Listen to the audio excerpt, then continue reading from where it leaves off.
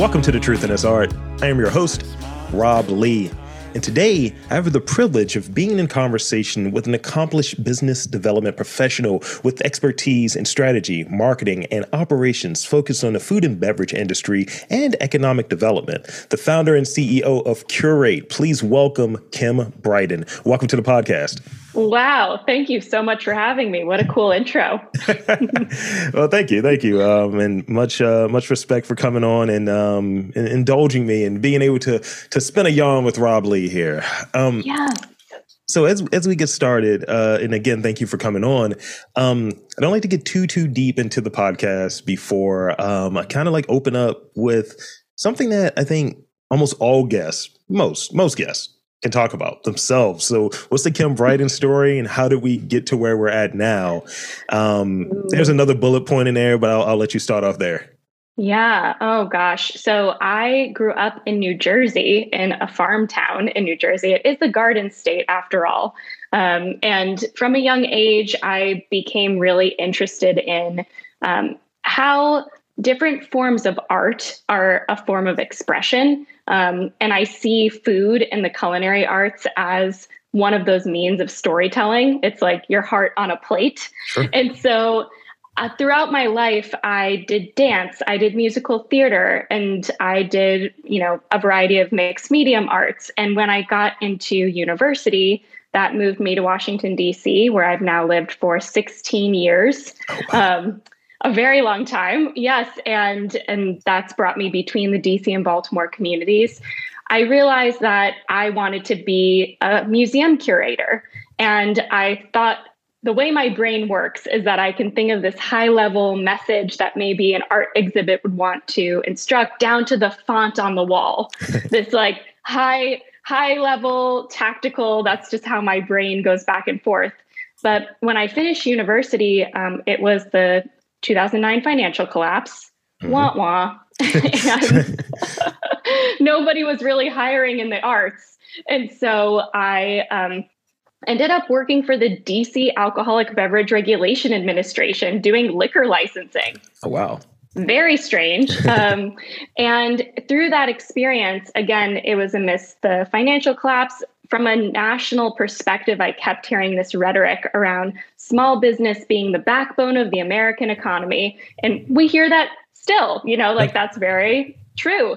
But yet when I was seeing people come into the office who were bar and restaurant owners, they would approach me and say things like, finally, someone who uses a computer, So I was just very intrigued about the process a small business owner went through in order to get to me. And I just became really curious around what were the barriers to entry when starting and running a business. And from there, I ended up working for Whole Foods, and I opened a Whole Foods store in downtown DC. I ended up leaving Whole Foods and I worked for a few different food tech companies. But ultimately, what I realized is that food businesses in particular really are the stewards of so much of our community connection, and really drive jobs that people also want to hold to feel connected to their communities. And so, that's what's led me to this moment. It's really this arc of me always knowing that storytelling through some sort of art form was in my core, and it just so happened to be through food. Thank you. So the bullet point that's in it, and maybe this goes way far back because I think a lot of times we're in this arts, we're in this sort of work, and there is some overlap. There are entrepreneurs who are artists and artists who are entrepreneurs and so on. And I think back to high school was probably one of my first entrepreneurial experiences. I was basically undercutting our school store. I used to carry around a duffel bag full of like candy and sodas, junk food. Uh-huh. So what was one of those like early entrepreneurial experiences that comes to mind for you? Oh my gosh. Well, I have two directions I can go. Maybe I can explore both. Sure. Because both have really honestly formed me into the business person I am today. The first, also high school story. I was the president of my high school. And I think the reason why that occurred is because from an early age, I started understanding you have to actually listen to what people's problems are and then design solutions based on what they say their problem is, Sure. versus just having some talking points and just, stump speeching and not really promising anything. And this is a very strange thing to campaign on. But what I kept hearing from my classmates was that our high school was formed in a U and we weren't allowed to walk outside between buildings. And so I actually campaigned on building a fence, which is just hilarious in the context of our lives today, in order for people to be able to walk between buildings and then not get detention for being late. And so to this day, I'm the oldest of three girls. My sisters are 5 and 7 years younger than me. They ended up going to that same high school and telling me that prom proposals happen there now. People eat outside in that courtyard, and none of that would have happened without this fence of all things. We're at Bryden fence. Yeah. So honestly, not necessarily on the business side, but what that taught me was really people are looking for, solutions to the problems that they have. And you just have to be really an active listener to hear what that is. And that's carried with me ever since. And then this is another strange example, but I put myself through school by being a beverage cart girl on a golf course. And I would drive my cart around and be like, sir, you look parched. How about an ice cold water? And fortunately or unfortunately, I learned a lot about how individuals present in different spaces that they're in, and how when you step into different business environments or social environments, there's a code switching that happens. There's a different way people behave with one another based on that environment. And it's just it was an intriguing experience to have so early on in my life for me to see the nuance of what it means to be in business. It's not always just about transactions, but it's about also the relationships that you have and that you form, which is equally, if not more important sometimes, in building social capital. Yeah. It's not just about financial capital, but the social capital. So I really take both of those with me in the entrepreneurial journey. Yeah, that's something that's really important, and something that for a long time I didn't think I was good at it.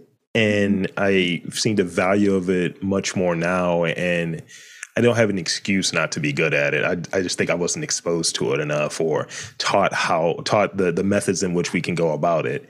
And like building up that social capital, that goodwill, if you will. And I find that it's led to many interviews, many opportunities, and things of the sort, to kind of grow in this sort of space of being a creative, but also being in a kind of an advantageous spot of helping and supporting businesses and community and all of that good stuff. Totally. In fact, this point that we're talking about is like the bedrock of why Curate Courses was even formed. Yeah. Because if you are someone who didn't have an uncle who was a lawyer or a mom who was in grocery, there's just, how would you know? And so when I started Curate, and fun fact, at the time of this recording, tomorrow is Curate's 8th birthday. Wow, that's great. Yes, that's really great. September 2nd. So really at this core of how are we like democratizing access to knowledge and access to opportunity was this idea around what does it mean to also build social capital with one another? Because you have knowledge and resources that I might need, and I might have that knowledge that you might need. And so that is a really core component of what we're trying to foster and build here, because we all have our blind spots. And so really making sure we're in community and supportive of one another as we're growing in a scary way. Entrepreneurship's hard. So while we're on that, let's talk about like what your role is what your role is as CEO, founder, and at Curate, and just kind of give us that rundown of what Curate is about and what that focus kind of looks like. Yeah, initially Starting 8 years ago, it was working with founder, owner operators when they were launching a new product or launching into a new market. And then quickly we realized that while there was a lot of incredible businesses we were working with, there was an inherent business development bottleneck for us because not everyone has the funds and means to hire outside help by no fault of anyone's. There's just different reasons why people do or do not have that access cash. And so that was the first iteration or pivot of Curate, was the development of Curate courses, this 10-course bespoke curriculum where we could figure out as a cohort ways we could work with individuals in groups and have this peer-to-peer learning. And over time, graduating businesses, we've graduated over 200 entrepreneurs now through Curate courses, all throughout the Mid-Atlantic, Maryland, DC, Virginia. And we were just recruited to open a second hub in Arkansas, of all places. Yeah, so we've graduated 20 businesses now in Arkansas as well. Wild. That's a whole other story. But over time, having these businesses graduate through courses and doing that one-on-one coaching, we got a lot of questions around, okay, I'm in the farmer's market, I'm in the local coffee shop, maybe the local grocery store is carrying me, but now what? Like, now what do I do next? And that's what led to the third and final piece of Curate, which is Curate Connect, where we embed as the local purchasing team at anchor institutions like universities and hospitals and help them shift their money back into local small business. Got it. Yeah. And so by us seeing from the business side, like, what is it that these large businesses even want to buy, that helps us really guide the supply side, the entrepreneurship side, and the education, because we're coming from a place of deep knowledge and understanding of what the market demands are. And so if I was going to boil it down, or really supply and demand matchmaking, or curating the connection. Thank you. I was waiting for something like that. Between big and small. And it just so happens one's through education and one's through purchasing. And that's what we do on a daily basis, and really figure out how to foster more of that economic cohesion between big and small so that cash is circulating within our communities. Yeah, that's important, and it has impact, and now it's spreading. You mentioned Arkansas earlier. So is there any, 200, right? That's a pretty substantial number. So 200 business owners kind of getting that extra support that I think often we know what we know how to do, but we miss some of those. Why am I not popping? Why am I not crossing over? Why am I not getting the clients that I really want? You might know, this is going to sound ridiculous, you might know potatoes, but you may not know all of the ins and outs of connecting and connecting to be in business with a particular client. It's so true. Yeah, it's interesting you give that example, because we quip and say, you might make jam, but not know how to run a jam business. You come to us because you might be so great at making your thing. Could be soap, right? It doesn't even have to be food. It could be shirts. It could be pretzels. It could be cheesecake. Whatever it is, you are the expert at your thing. No one has your story behind your product, but there's a whole other aspect to running a business that isn't the bare minimum is it's got to taste good, right? Yeah. It's got to be delicious. It's got to be consistently made for someone to want to buy it. That's all you. That is you, your story, your vision, your product. But then there's this whole other aspect of what gets someone to buy it in the first place, to change the way that they've been buying from maybe they were buying beef jerky, Slim Jims before, and now you're trying to convert them away from Slim Jims to your beef jerky, just as an example. How would you go about that? So there's that initial hook all the way through to repeat purchases. We can't have someone just buy it once. Yeah. They've got to be a purchaser consistently. So all of those nuances are what we walk through with Curate courses of what does it mean to really be building the business side of your food business. That's important. That's important. That is so important. So thank you for sharing that. Yeah. So I always like to hear from people who are in business, who are supporting businesses, because there's never really one way to skin a cat, as it were, or to peel a potato, to use that, because cats don't need to be skinned. What are some of those lessons that you learned like early on, whether it be through school, whether it be through like early, hey, this is how you go about business? What are some of the ones that you've had to unlearn and go about in a different way in practice? Yeah.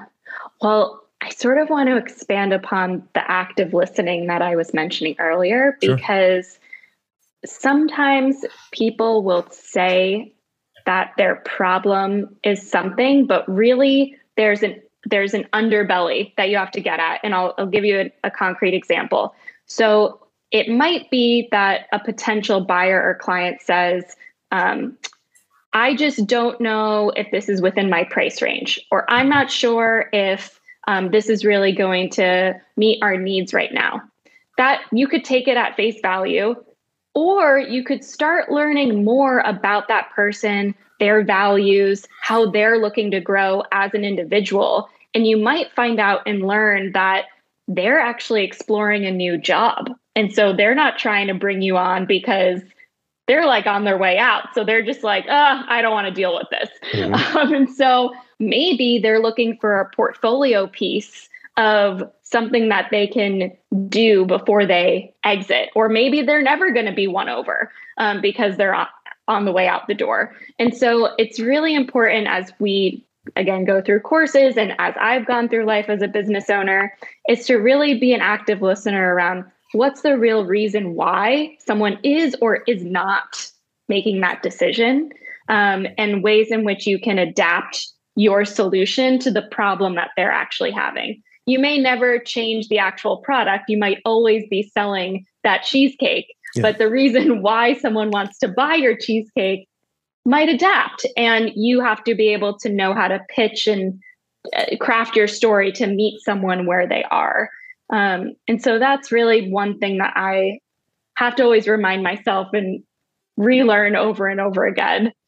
And then maybe on the other side of the spectrum, just personally, I've had to really make sure that my values and what I believe in are at the forefront and core of what I say and what I do, down to hiring decisions, the way that we email people. It has to be prevalent throughout all aspects of life, or else people will call you out and be like, hey, you said you wanted this, but now you're doing that.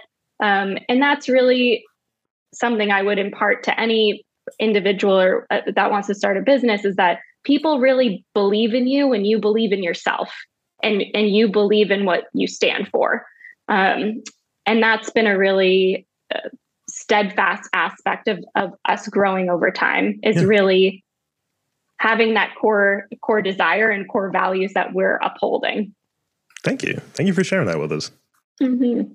Actually, even wrote for my own personal self, I wrote a document called the Kim Operating System, where I wrote like Kim's personal core values separate from the business, because I thought it was really important for me to have a distinction between, what I'm trying to achieve in my own personal life separate than business pursuits. And just another, tidbit for anyone listening, at some point in business, there has to be some sort of decoupling so that not all of one's worth is tied up in one space. The KOS. Oh yeah, the KOS.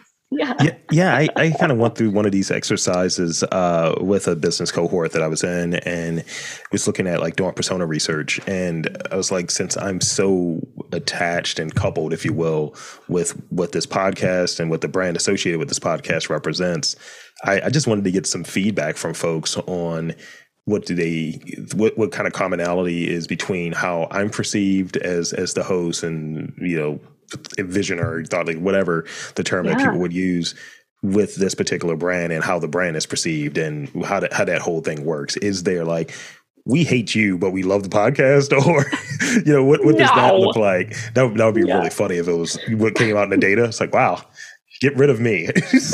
But we see that in news all the time, right? There's like personas that are happening on air, but then in real life, that's not how that person is at all. And so I think that's something that I think us as like consumer citizens are really aware of now, is that discrepancy, or I don't even know what to call it, like phoniness or detachment from like real self versus perceived self.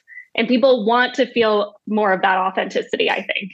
Yeah, it's an incongruency there. Like, yes, there we go. One of my $5 words. Woo! So let's talk about mastering like some of those smaller details. I read that when you master the smaller details, it's kind of like you're going through a class, you're going through a level. You're like, oh, I passed this test, and that's just like a small piece of the ultimate class. And the class is a small piece of earning that degree or getting through that semester or what have you. It just kind of goes up. So do you agree with like, kind of mastering some of the smaller things helps you when inevitably, with confidence, when inevitably you run into a roadblock? Absolutely. And two things I will tell younger professionals, like just graduating high school or just graduating college, is do not underestimate the power of a thank you note. Just like having it in an email, handwritten, maybe you remember a special moment that somebody had, whether it be a business anniversary or something that reminded you of somebody. People really appreciate being seen and heard. And so I think of that as a small act that over time really builds trust and reliability that people often forget about. And if you didn't have a parental figure or guardian that wrote thank you notes, again, like how would you ever know to do that? And so these are things that I like to bring up, as those small touches that really mean a lot over time, personally or professionally. Yeah. And then I think the other thing is really being an open learner to a lot of different types of industries and not just staying in your own like cacophony of your own space, because you can start really gleaning things from so many other types of challenges people in other industries might be going through. You might be in food and be like, what does AI have to do with my life? Yeah. Like, who cares? What's Elon Musk doing? Forget about it. But it might be extremely important to the face of how retail is changing. It might be changing the way transportation and logistics are affecting your business. Yeah. And if you're not staying attuned to how we are a global culture and how these things are shifting, you might be really missing out on where you fit in that cultural zeitgeist. And so I think just being open and not so, singularly minded is also really important. It's hard to be in a silo where you have like, for instance, I'm a podcast nerd, right? Is like, I don't go to any like the podcast conventions because it's like, but it's like in a more macro sense, I might go to a convention where people are talking about certain things. I'll go to an art gallery. I'll go to like some type of business conference to connect with people in that way. And I'm being exposed to all of these different things, and may find out that, the cost of mixers have gone up, that I used to record, or Zoom is now clunky and having issues, which may or may not be happening, but clunky and has issues. So that's something I need to be aware of. And those are not necessarily industries that you 100% say this is a podcast industry. Absolutely. And I think, especially in college, when people are focused on a major and just, again, singularly focused. When I was in school, I took like religion classes, art history classes. I was trying to be expansive with some of my electives. Sure. And I try to stay that way as an adult as well. As the things that I'm consuming aren't just industry specific, because we have to have some of that systems level thinking going on in order to make the impact that we want to see. 100%. So I got two questions. I only got three left here, actually. I got two questions I think that kind of go together. So I'm going to button them under like leadership. So let's talk about in terms of doing one thing well, how would you deem yourself as a leader? It's like, let's get the team in here. I'd love to hear what they'd have to say right now. I think one of the things I continually work on, and I hope I foster within our team members as well, is being creative and not just coming up with new creative solutions, but also thinking about like, why does it have to be done this way? Or why do we hold this thing as a truth? Mm-hmm. It just approaching life in that state of curiosity and creativity and thinking like, well, why is the system this way? Like, who designed it that way? And does it have to be? And so I hope that that's one of the things they would say about me. That's what I care about. And actually, you kind of keyed in on one of the things. So I only have one question left now. So good on you, overachieving. Oh my gosh! So, as a leader, what is your cadence? Like, what is your working cadence? Are you a person that works under the whole Pomodoro method of, hey, I'm going to do this and kind of take like 15 minutes, 20 minutes? Are you like, I need to work 12-hour days for 2 weeks straight, and then the next 2 weeks it's going to be 6 hours? Tell me about your cadence. Someone once told me that I walk the line of work and whimsy well. And I like really hold that as a compliment. So I would say there's moments of the day that I feel more inspired to work. Like I'd rather just knock things out in the morning and really slow things down around 3-4 o'clock in the afternoon. But then I might go back at 7 or 8 p.m. I feel more inclined to listen to my body. I suppose a lot of my friends are somatic coaches, which are listening to one's body and the traumas and stress we hold in different parts of our body. So that's not really a steadfast rule, but that's how I operate. And I have absolute moments where I'm like, this is a no computer day. I dig it. Just typically my Saturdays, no computers on Saturdays, no screens. Yeah, I'm working to get better at that, and having time to take breaks, because that's really important. And I'll go through and it's like, oh, okay, I've been up since 4, and I'm doing a mix of having the day job while doing the series of podcasts and all. So it's always a balancing act, but really trying to chase that obsession, chase what you're really meant to do, while being able to balance like what you need to do. So that's the thing.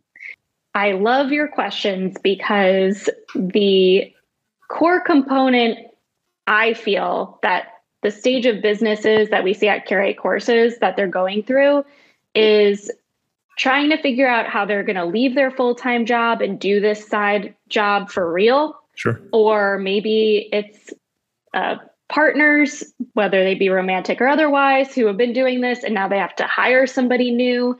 And it brings up a lot of these emotions around ego and perfectionism and letting go of things. It's hard. And I'm speaking from experience. And this is a reason why, as a part of Curate Courses, we have a leadership coach. And one of our workshops is on what it means for you as a leader to give and receive feedback, to really build that skill set of what it means to lead a company now, because that's what we're growing and trying to build towards. And after that workshop session, everyone in the courses cohorts gets a free one-on-one session with that coach. So it's something we really believe in. Is you as the individual are just as, if not more important to the success of this business here, and making sure your mental health and you're taken care of. Yeah, 100%. And it's really important to have that, because I think I always joke about it. We kind of just got cool with people having minds and needing things from a mental health perspective. So recognizing that people who are taking that risk, who are rolling that dice to become entrepreneurs and taking everything that comes along with it, there are other things that are needed, because it can be a lonely journey. It can be a very challenging journey. And yeah, I joke about, my podcast being my most stable relationship. And it's just like, well, it is. It's been 13 years and yeah, totally. And when it is, like I mentioned at the top, it's like a creation from your soul that now you're putting out into the world. And it's of course so personal. Mhm. And I have so much respect and admiration for other business owners, being one myself, where you're really, you're putting yourself out there every day and making sure that you have a space to also digest and process what's going on for you is really important. Yes. Mm-hmm. So I think that's a good space for us to kind of wrap on the real questions. And if you'll indulge me, I have some rapid fire questions for you. I want to run through. Cool. And the key thing with these is don't overthink them. Don't overthink them. Don't overthink them. So we're going for brevity here. So I want to start off with kind of like a softball, just to kind of, it's like stretching. Who all curates people? And by that, like, who are they? Who are the people that it would make sense? Curates people are those who walk into a store and turn the product around to read the story about the business on the jar.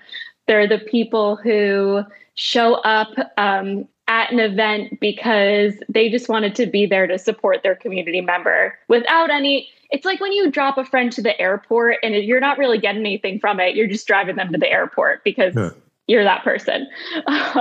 That's our people. Just hospitality, right? Being really thoughtful and mindful about who you are and how you show up in the world. Thank you. So now it's going to get progressively weirder. Okay. Do you think you could win a game show? And if so, which one? Ooh, definitely. I love games. I'm particularly great with like Wordle, Scrabble type games. But I also love scavenger hunts. So my fiance actually courted me through a scavenger hunt. That's how much I love them. That's really cool. Let's see. What is your favorite time wasting activity? I really love to dance, but I don't see that as time wasted. I see it as like refilling my cup. Sounds like fitness too. Yeah. So if it was actually time wasted, I don't know. Just couch TV, chill time. Yeah. What are you currently watching? What did we just finish? Better Call Saul. We just finished that up. Yeah. Okay. Here's the last one. If you could only watch one movie for the rest of your life, which one would it be? Oh my gosh. What could I say to this? Wow. It's a tough one. This is a really tough one. Wow. Rob, I think you've stumped me here. I'm like, do I go musical to be joyful? Do I go like really deep and serious so that I can like keep unlocking more and more nuance? And you almost want to look at how long a movie is. It's like, I don't want to do a cheapo. Yeah. I'll flip it then. I'll flip it because I always like to have a backup question in there because sometimes the questions are a little harder than expected. What world record do you think you have the best shot at beating? I think I could get really good at speed reading or hula hooping. Okay. That is fair. That is fair. Those are real things, Guinness World Record sort of things. So yeah, shout out to you. So with that, I want to thank you for coming on to this podcast. Gratitude. Thank you. You're welcome. And I want to invite and encourage you to share in the final moments here. Everything Curate, everything Kim, the floor is yours.